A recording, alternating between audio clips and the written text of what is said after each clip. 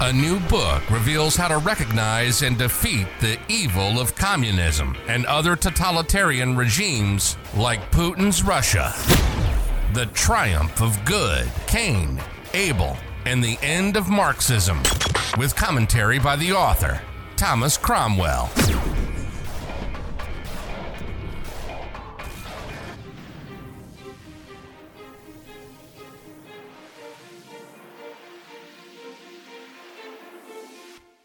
Chapter 8. The Rise of Islam.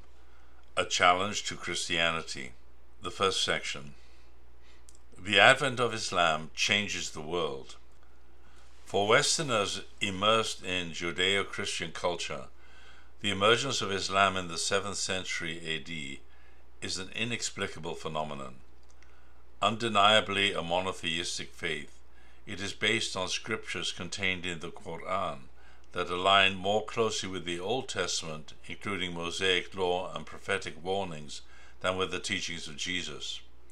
None of these differences were of great importance until Muslims began to conquer once Christian lands in the Byzantine Empire and then European countries, and in recent decades began to resort to violence and terrorism to make their wishes known. Today, the global presence of some 1.9 billion Muslims has created a situation in which it has become vitally important to understand Islam in its providential context. Critically, Islam is a cousin religion to Judaism and Christianity, and, as with all family disputes, the differences among these three faiths should not be allowed to overshadow and outweigh the commonalities, let alone be allowed to provoke violence and the destruction of the whole family of descendants of Abraham. In recent times, the terrorism of radical Muslim groups, in particular, has been a major obstacle to good relations among the Abrahamic religions. Al-Qaeda, which used 4 civilian planes in terror attacks that in New York alone brought down the Twin Towers and killed almost 3,000 innocent people, and ISIS, which has gruesomely beheaded innocent victims in Iraq, Syria, and Libya, have planted images of Islam as a religion of pure evil. This dark image of Islam has been further compounded by the violations of human rights in Muslim theocracies, notably Saudi Arabia, Iran, and Afghanistan under Taliban rule. The resurgence of the Taliban in 2021 has been accompanied by the brutal torture and execution of perceived enemies and the renewed repression of women and minorities. Such things remind the world of everything it finds reprehensible about Islam as a ruling ideology. For non-Muslims who have lived well and peacefully in Muslim countries, or who have Muslim family members or friends, or who have found beauty in the words of the Quran or Rumi, the terror and oppression practiced by Muslim individuals, groups, or states are an aberration, an ugly distortion of the faith, on par with the perversions of Christianity in the Crusades and Inquisition of centuries past.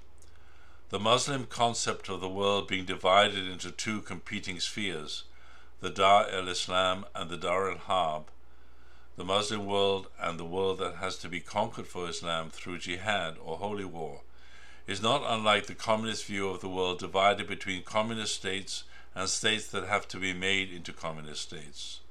The difference is that while communism prescribes violent revolution and dictatorship to achieve its goals, Islam teaches its faithful to put God and a life of obedience to God above all else.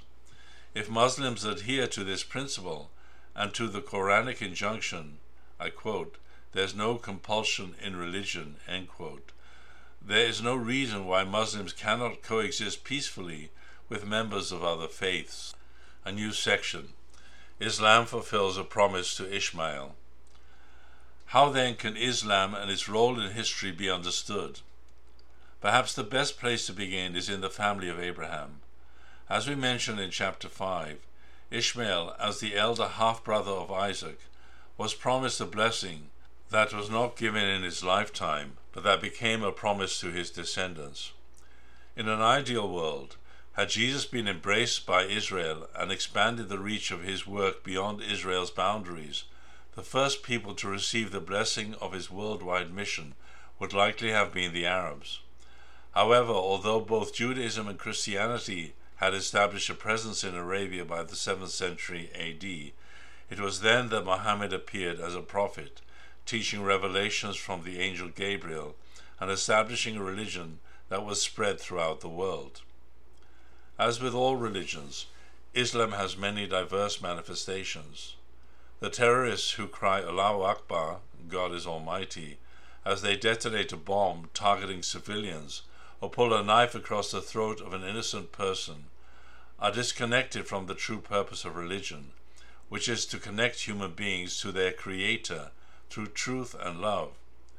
There should be no condoning of their actions, just as there should be no condoning of the slave trade by Muslims or Christians, or of the Christian Crusades and Inquisition. If evil wraps itself in religious garb and uses religious language to appeal to good people, it is still evil, and perhaps the worst form of evil, because it exploits good to achieve evil purposes. But there are other manifestations of Islam. They are the ordinary people going about their daily life, trying to make ends meet, trying to educate their children and give them a good future. For many of these people, Islam is a source of grounding, of purpose, of moral principles that guide their daily life in peaceful pursuits. And then there are the mystics or Sufis who seek a more intimate experience with God and are willing to dedicate their one day off work to prayer and dhikr, that is devotional chanting of the name of God.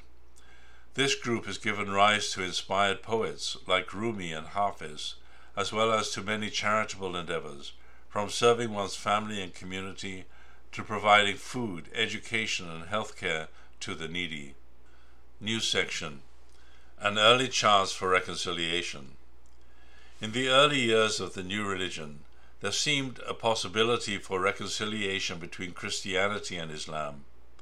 On the Christian side, in 800 there was a move to unify Christendom when Pope Leo III anointed Charlemagne first ruler of the Holy Roman Empire.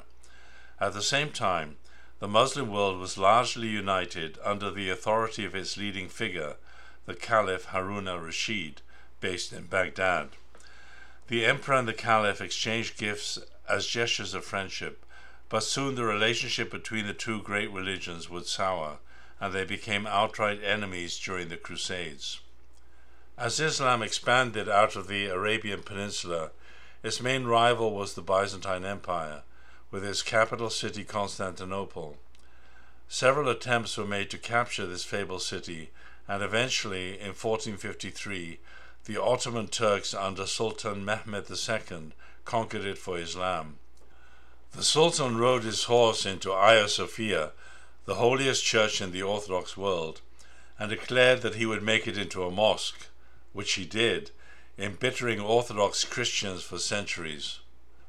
This Muslim victory marked the end of a significant political role for the Orthodox Church in the Levant, as the Ottoman Empire extended to Egypt and much of North Africa, circled the Black Sea, and reached all the way to the walls of Vienna in Europe. When the Ottoman Empire crumbled in World War I, much of the Orthodox world fell under communist regimes, notably the Soviet Union in Russia and Ukraine, as well as similar dictatorships in Romania and Serbia. Following the collapse of the Soviet Union and the liberation of Central and East European countries from communism at the end of the 1980s, the Orthodox churches have been able to rebuild. The seat of the Ecumenical Patriarch remains in Istanbul, but there are only some 2,000 Greek Orthodox Christians in Turkey today. A new section: Global expansion.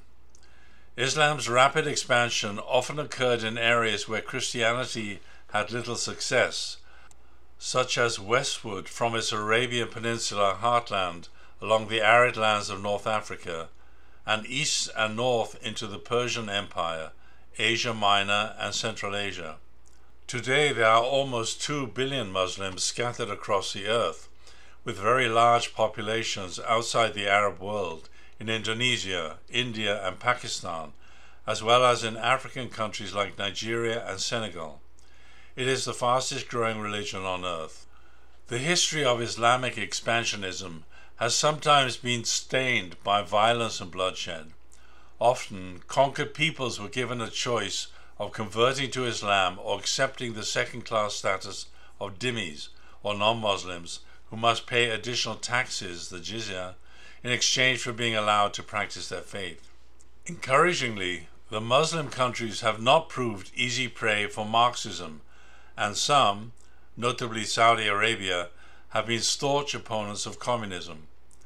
Muslim societies to this day tend to be more outwardly religious than their Christian counterparts, and it is still rare to find citizens in Muslim-majority countries who espouse Marxist or socialist ideas, as atheism is fundamentally antithetical to Muslim culture. The main exception to this rule was seen in some newly independent Arab states,